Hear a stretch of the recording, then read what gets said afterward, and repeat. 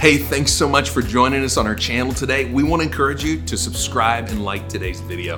Also, today's word is brought to you by our truth partners. These are people who want to financially invest to help us get this message of truth to around the nation and around the world. You can become a truth partner today by simply going to creativechurch.com/give. Again, thank you for partnering with us on this message of truth, and thank you for liking and subscribing to today's video. God bless you. I pray this sermon blesses your life. Good. Hey, if you would just honor the word of the Lord with me and just stand to your feet. Go with me in your Bibles to the book of Philippians. So open them up, turn them on, however you want to do it, or just look at the screen. But the book of Philippians, chapter 2. Go Vikings. Did that slip out? My goodness, I'm sorry. Philippians chapter 2. Verse 5 says, "Let this mind be in you, which was also in Christ Jesus, who being in the form of God did not consider it robbery to be equal with God, but he made of himself no reputation. He took upon himself the form of a bondservant, and coming in the likeness of men, and being found in the appearance as a man, he humbled himself and became obedient to the point of death, even the death of the cross. Therefore, God has highly exalted him and given him the name above every name, that at the name of Jesus," everybody say Jesus. "At the name of Jesus, every knee shall bow, of those in heaven and those on earth and those under the earth, and that every tongue shall confess that Jesus Christ is Lord, to the glory of God the Father." Amen. Father, bless this time. Bless this word. Let something that is said, God, just change our hearts.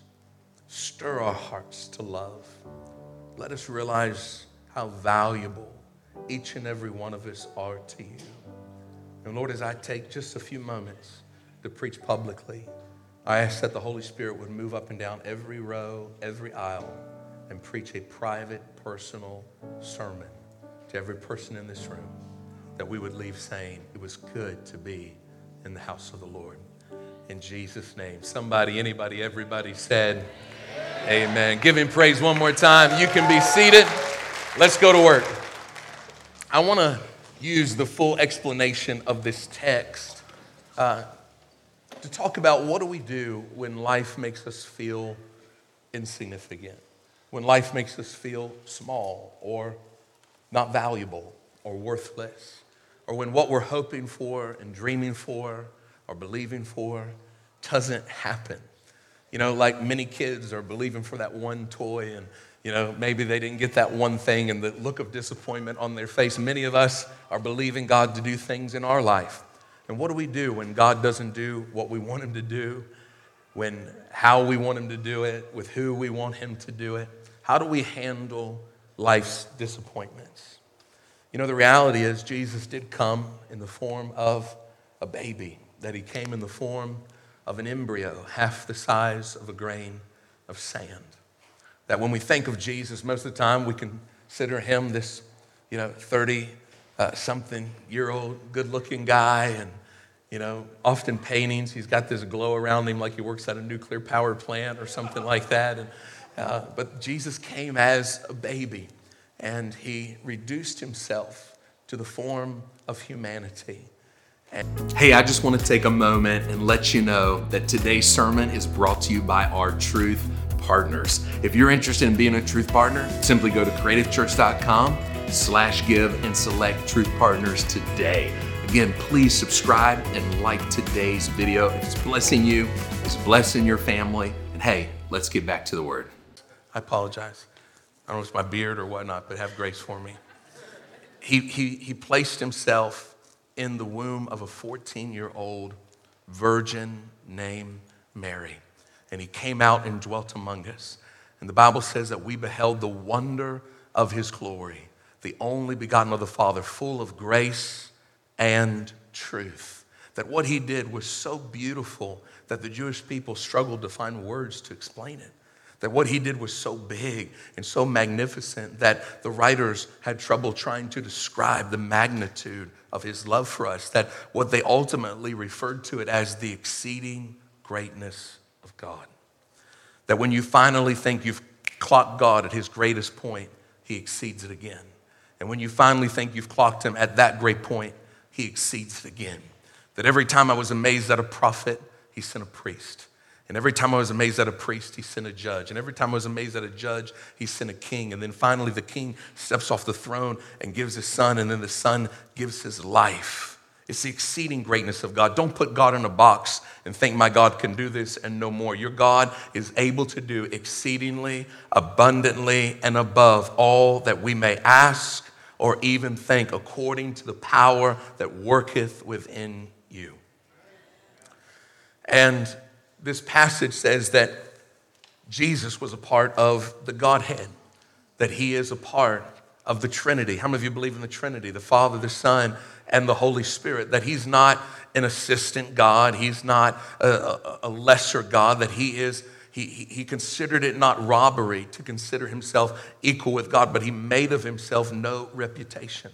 Genesis tells us in chapter 1, verse 26, that let us make man in our image, the Trinity, the Father, the Son, and the Holy Spirit. So Jesus was fully present at the creation miracle. That Colossians 1:17 says that he is before all things, that he holds all things together, and by him all things consist. John chapter 1, verse 1 says, in the beginning was the Word, and the Word was with God, and the Word was God.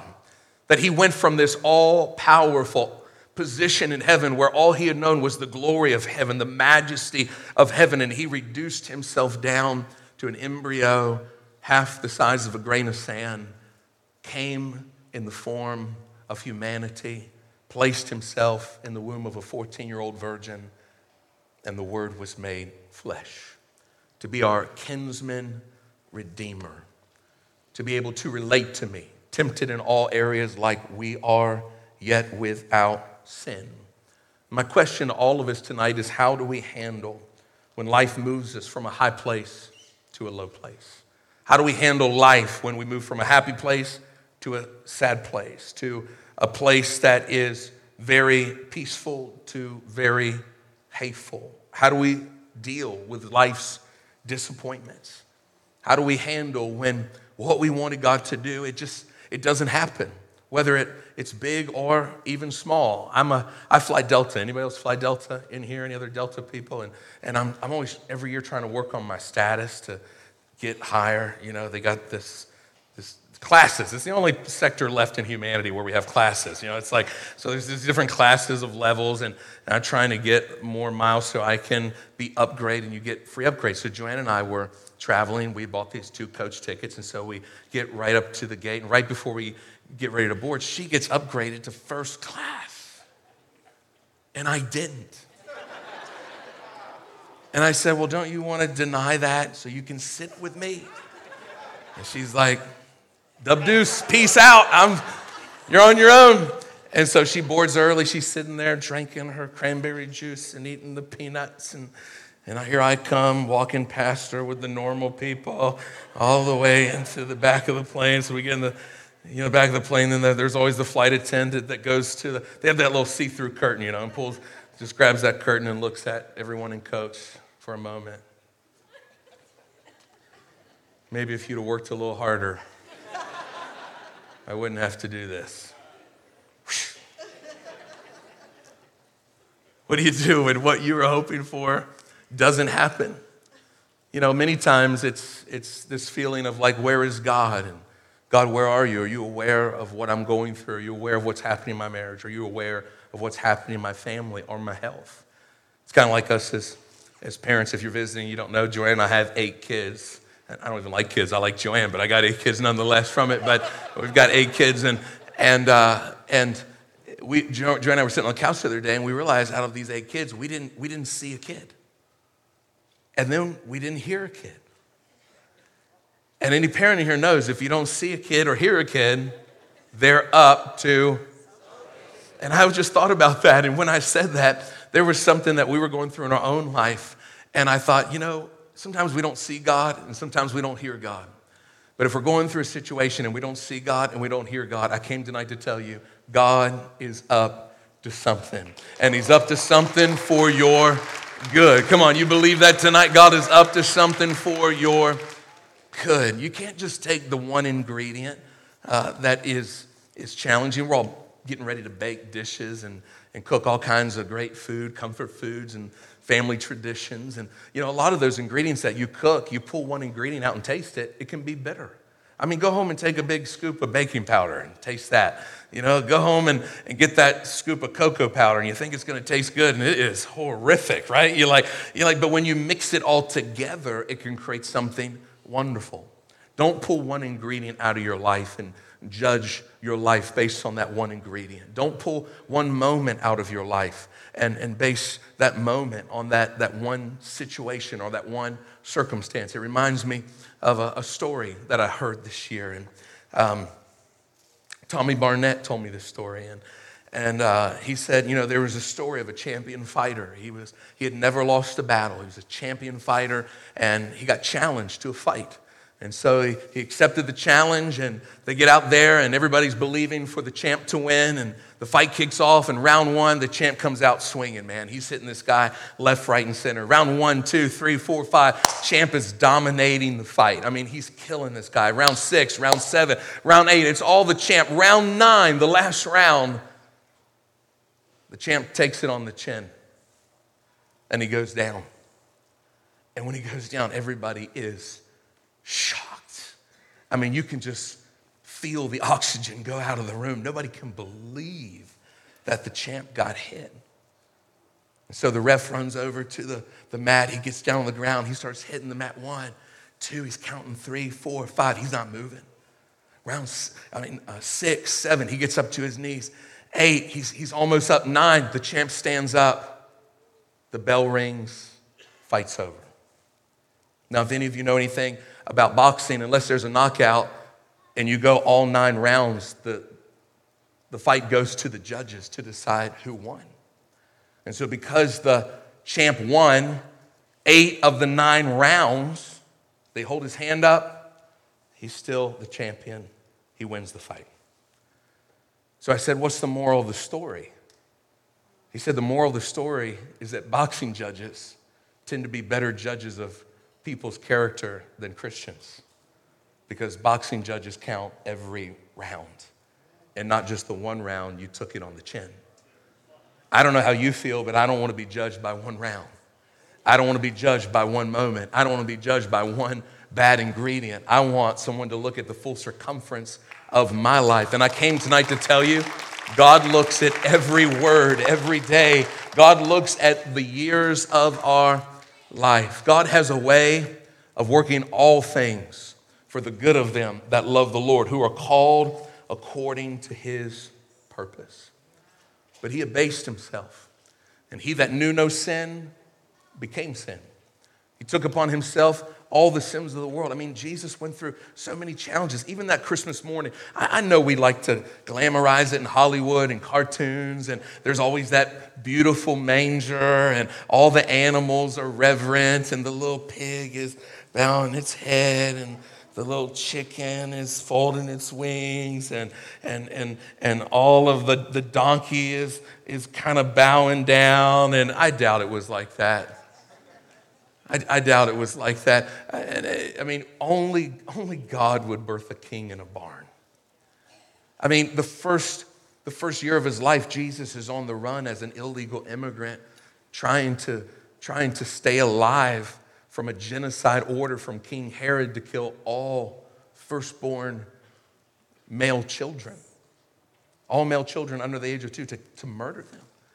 He's literally running for his life, and it was not a glamorous Christmas. It was not a wonderful situation. I mean, Joseph had to feel like a failure. You got one job.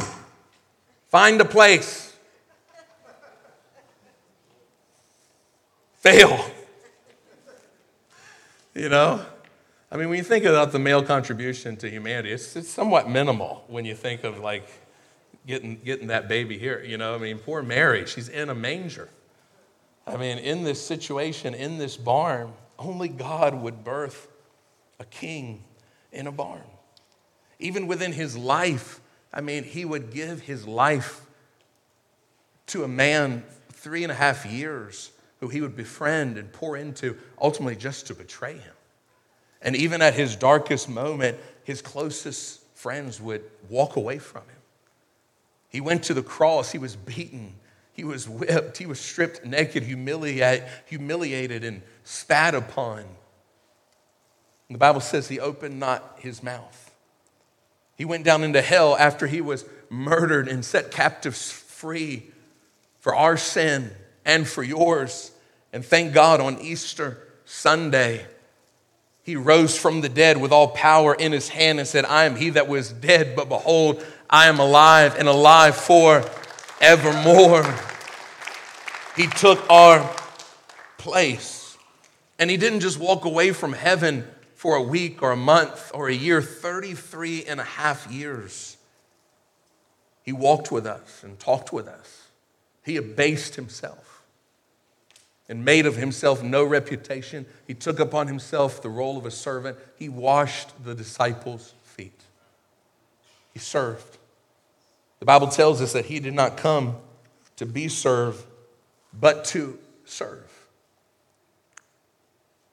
That the life of a Christian is one of service. It is worship. What is worship? Worship is doing what God wants you to do when you don't want to do it. That's what worship is. Worship is not singing. Worship is sacrifice. It's doing what God wants you to do when you don't want to do it. And he took upon the sins of the world, all of our gossip and pride and lying and bitterness and hate. He took it. And in a dark moment, he became the light of the world. And that's what we're called to be, a city set on a hill. But God's not called you to be a light in light. He's called you to be a light in darkness. It reminds me of a great painter, many of you probably have heard, who's gone on to be with the Lord, Thomas Kinkade.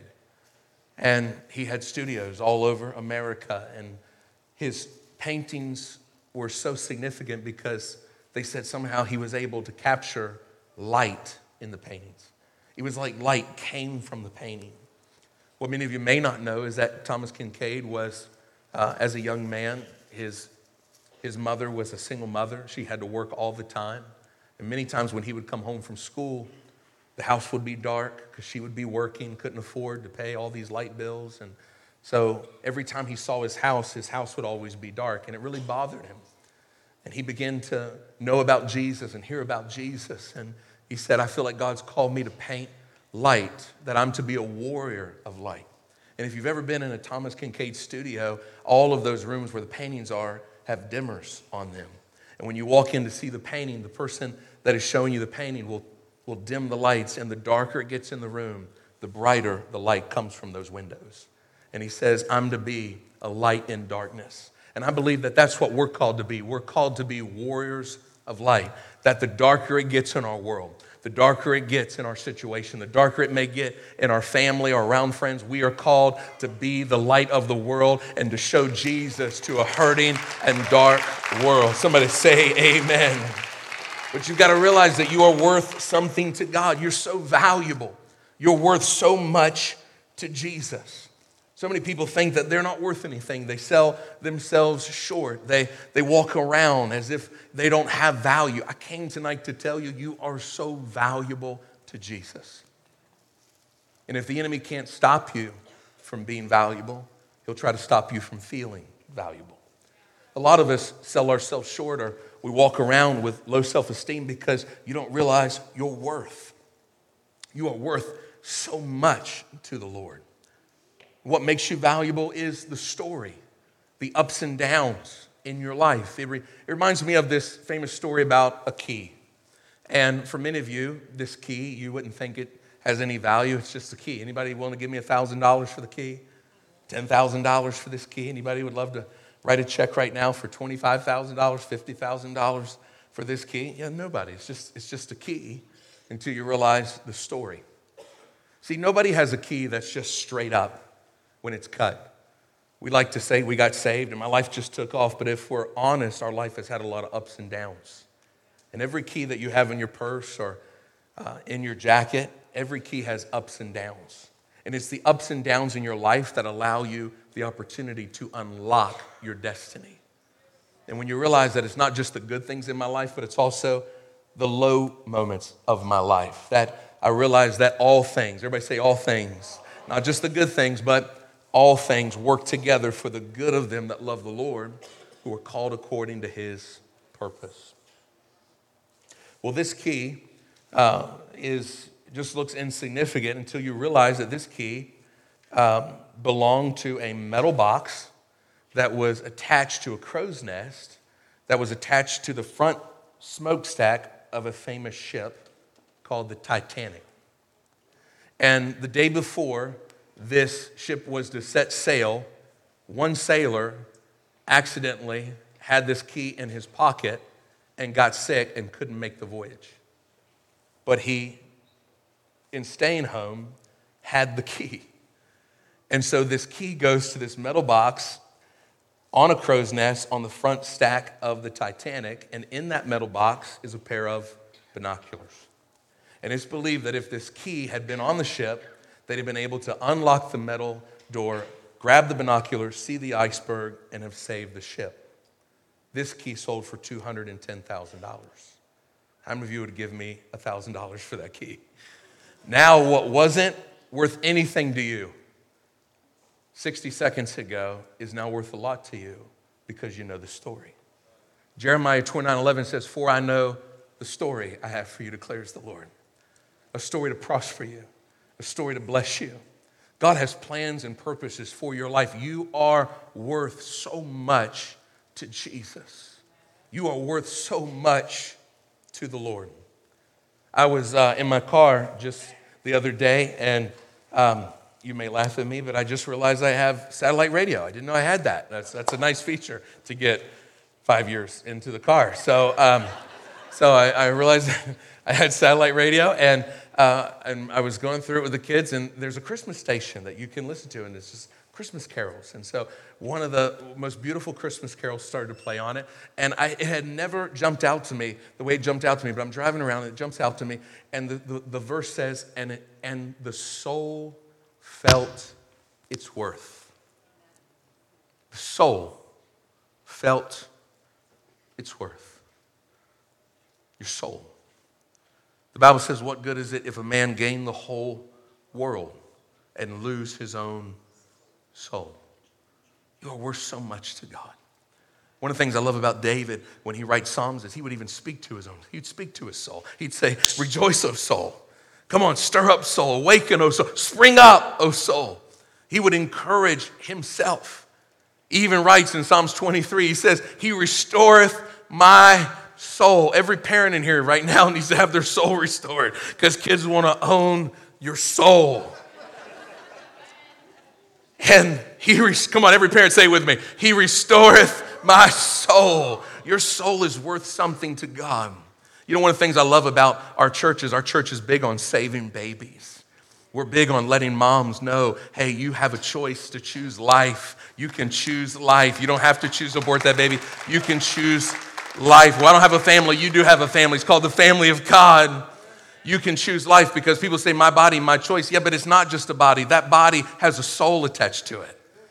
That baby has a soul. You're not just a body. You're body, soul, and spirit. You're 3 in 1, like the Father, the Son, and the Holy Spirit is 3 in 1. It's not just a body. That baby's not just a body. It's also a soul. What is a soul worth to God?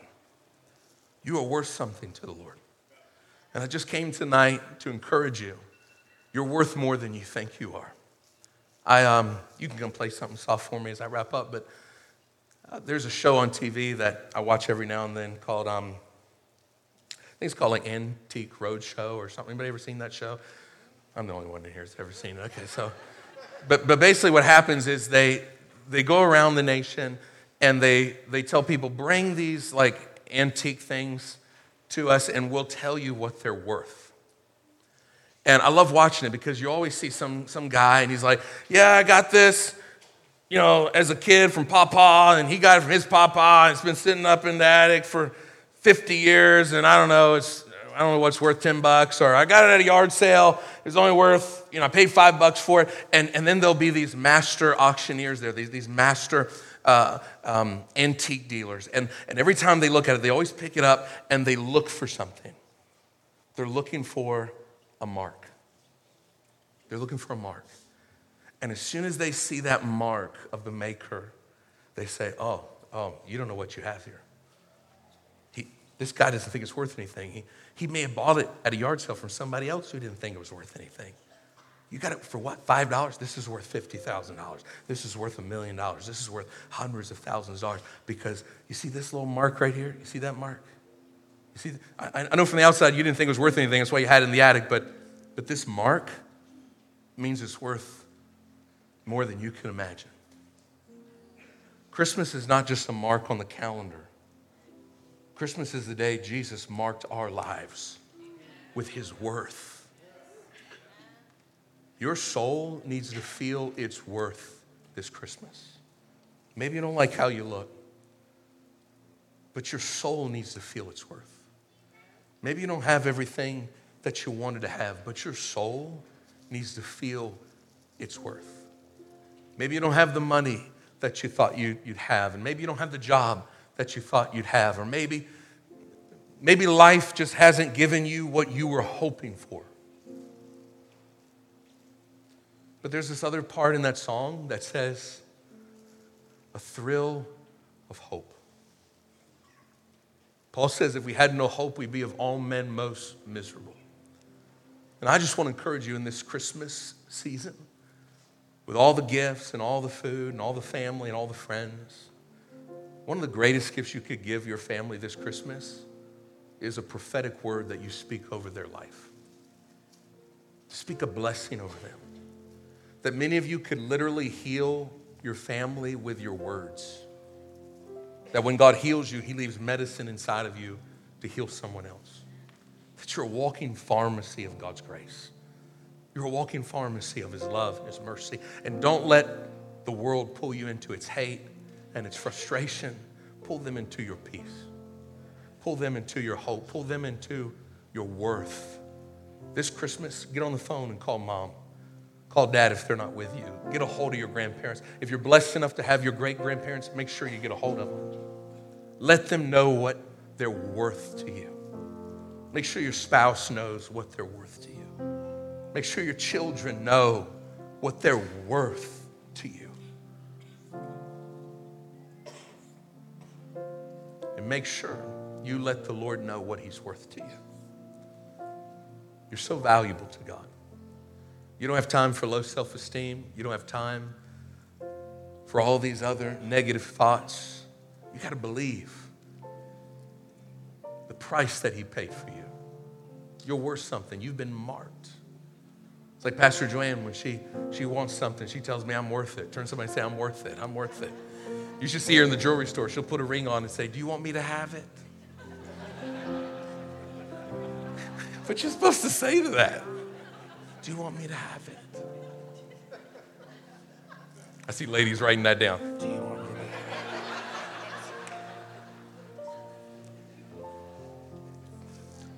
it? This Christmas, let this Christmas be a Christmas that everyone in your family knows their worth to you, because you are worth something to the Lord. Come on, you get something out of this tonight. Come on, give Jesus a big praise.